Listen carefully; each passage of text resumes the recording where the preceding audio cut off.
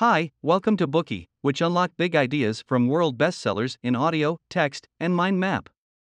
Please download Bookie at Apple Store or Google Play with more features. Get your free mind snack now. Today we will unlock the book Empire of Pain: The Secret History of the Sackler Dynasty. The Sacklers are a family of billionaires whose names were once synonymous with extravagant cultural philanthropy. How did they amass such fabulous wealth?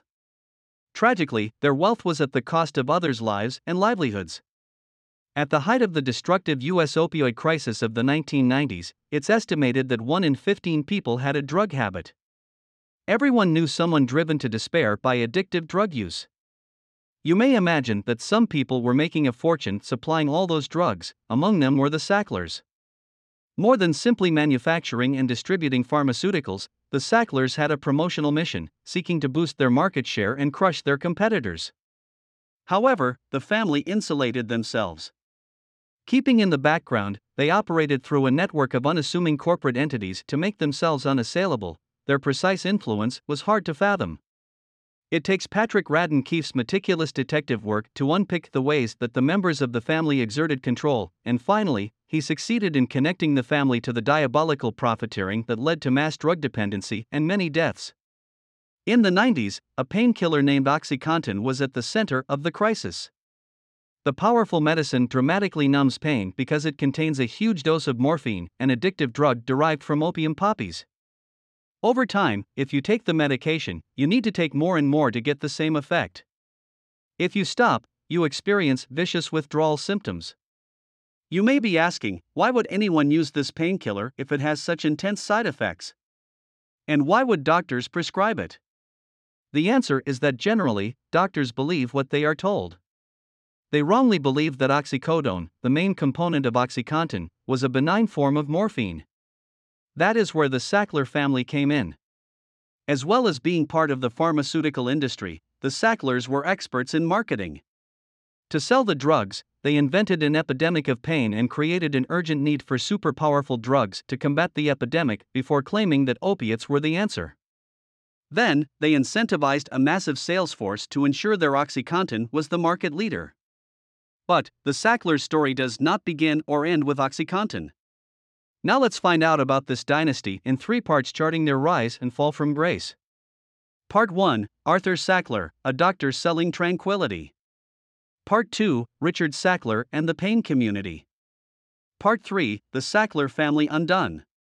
Sophie Greenberg and Isaac Sackler had come to the U.S. in the 1910s. They married and had 3 children: Arthur, Mortimer, and Raymond. They were doting parents and pinned their hopes on their boys. Industrious and intelligent, the eldest, Arthur, was determined to live up to his parents' big expectations.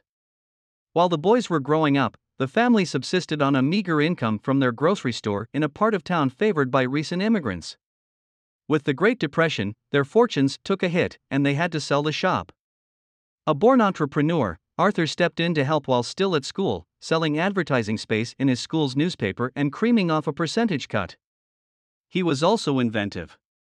He proposed to a small business school that advertised in the school magazine that they paid him to handle their marketing. He devised a scheme to raise their profile, printing the business school's logo on rulers and giving them for free to local students. At 15, he was earning enough money to support the whole family. Following their parents' aspirations, all 3 boys went on to study to become doctors, but they had to fund their own ways through college. Arthur was vigorously industrious. He managed to hold down a range of part-time jobs while at medical school, earning a sufficient surplus to send money home for Sophie and Isaac. By the time he finished his studies in 1933, he had somehow amassed enough cash to purchase a new grocery store. During this period, Arthur was serious about the ethical responsibilities of his medical vocation. Following a passion for psychiatry, he started work at Creedmoor Psychiatric Center, a sprawling asylum complex. When they graduated, Mortimer and Raymond both joined Arthur at Creedmoor. Arthur was troubled by his patients' suffering. At the hospital, the primary treatment for many mental ailments was electric shocks to the brain. The shocks left patients in a temporary stupor, distressed and confused. Arthur became convinced that a pharmaceutical solution for psychiatric ailments had to be preferable. Doing clinical research at the hospital with his brothers, Arthur discovered that injecting patients with histamine, a hormone that dilates vessels so sending more oxygen to the brain, had a similar effect to the electric shock treatment. Only several years later did a new drug Thorazine appear, revolutionizing treatments and liberating psychotic patients from incarceration. The drug was exactly what the brothers had envisaged. Arthur's incredible talent was not limited to clinical research, however. While at Creedmoor, he was simultaneously associated with the William Douglas McAdams Advertising. This agency worked exclusively with the pharmaceutical sector, targeting advertisements directly at doctors. It was a natural environment for Arthur.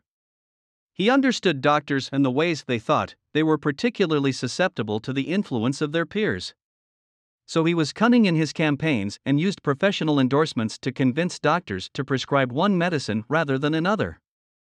One of his first significant successes was with a new antibiotic, terramycin, manufactured by Pfizer, a Brooklyn firm. Arthur knew you didn't want a niche product if you wanted to penetrate a large market. His campaign branded terramycin as a broad-spectrum drug, which suggested that it could treat many different infections. The phrase broad spectrum sounded clinical, but Arthur had just made up the term himself. The second thrust of his campaign was to swell Pfizer's force of eager young sales representatives. In the beginning, the rep group comprised only 8 people. 18 months later, there were 300, and by 1957, Pfizer commanded a selling army of 2,000. Arthur conceived his mission as education, not advertising. With important new drugs coming onto the market, doctors needed information. Companies developed new wonder drugs, advertisers made doctors aware of them, and doctors prescribed them and saved lives. Somewhere in this process, things got confused. In the following years, Arthur and his brothers strayed further and further from medical ethics, forgetting a doctor's commitment to preserving life at all costs. While they flaunted the authority conferred by professional certification, their hunger for profit grew and grew. Another huge success in Arthur's advertising business is the promotion of Librium, a minor tranquilizer. To detail its marketing story, we need to first go back to the Thorazine we mentioned earlier. Thorazine was a major tranquilizer. It regulated seriously psychotic patients and kept them out of institutional facilities like Creedmoor. However, this medicine left a larger market of less serious mental illnesses untouched. As such, researchers started to look for a minor tranquilizer, a compound to tackle less severe conditions. Roche Pharmaceuticals found 2 solutions, Librium and Valium. Librium and Valium were very similar, effective for almost any unspecific nervous ailment. Roche enlisted Arthur to market their new products, but they faced a problem. The U.S. government prohibited advertising pharmaceutical products directly to the public. Arthur invented a solution called native advertising, selling products through articles slipped into magazines, masquerading as general interest editorial. Just before Librium was launched, one of the largest circulation magazines in the U.S., Life, ran a story. The article was ostensibly about gentle ways to subdue wild animals. It extolled the virtues of Librium, claiming that it was free from side effects and able to calm animals without making them feel sleepy. Humans too could benefit from the drug's power and enjoy tranquility without any downsides. Before long, Arthur took native advertising a step further, launching his own magazine for doctors, the Medical Tribune, reaching 600,000 physicians eventually. The pages were full of advantageous research findings, articles lauding his clients' medicines, and, of course, lots of advertisements. Of course, such an advertising method would bring them troubles. One time Arthur was scrutinized for deploying spurious endorsements in advertisements. Did he deliberately intend to mislead doctors with his adverts? He was called to testify before the U.S. Senate, where he proudly presented his professional credentials, suggesting his accusers were amateurs meddling with vital healthcare. He spoke eloquently to the assembled senators. He explained he had an urgent mission to provide doctors with up-to-the-minute information, informing them of new cures as soon as they were available to prescribe. In short, his adverts saved lives.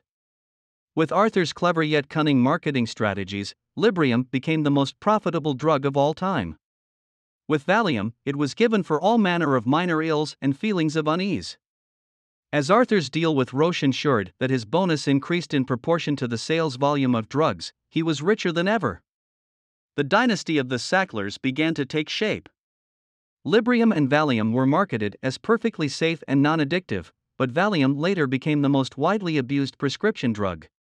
It was not until many years after that Roche was vilified for underplaying the drug's downsides and promoting it too aggressively.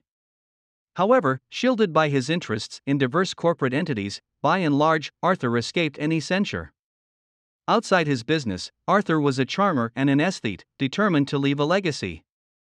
He wanted to see the Sackler name engraved in stone on cultural institutions around the world. He started collecting Chinese antiquities and ingratiated himself with leading art museums with big gifts. He paid for a new wing to the Metropolitan Museum in New York and, in his single magnificent gift, donated his collection to the Smithsonian in Washington. Arthur's apparent beneficence was often canny. Other advantages offset his giving, like providing museum storage facilities for his precious collections and substantial tax breaks. That brings us to the end of this part in the history of the Sackler family. We have heard how Arthur, Mortimer, and Raymond rose from humble beginnings to dominate the world of pharmaceutical advertising, and how Arthur developed new ways of connecting with fellow doctors to persuade them to use Librium and Valium. Taking a cut from every prescription written, Arthur became fabulously rich.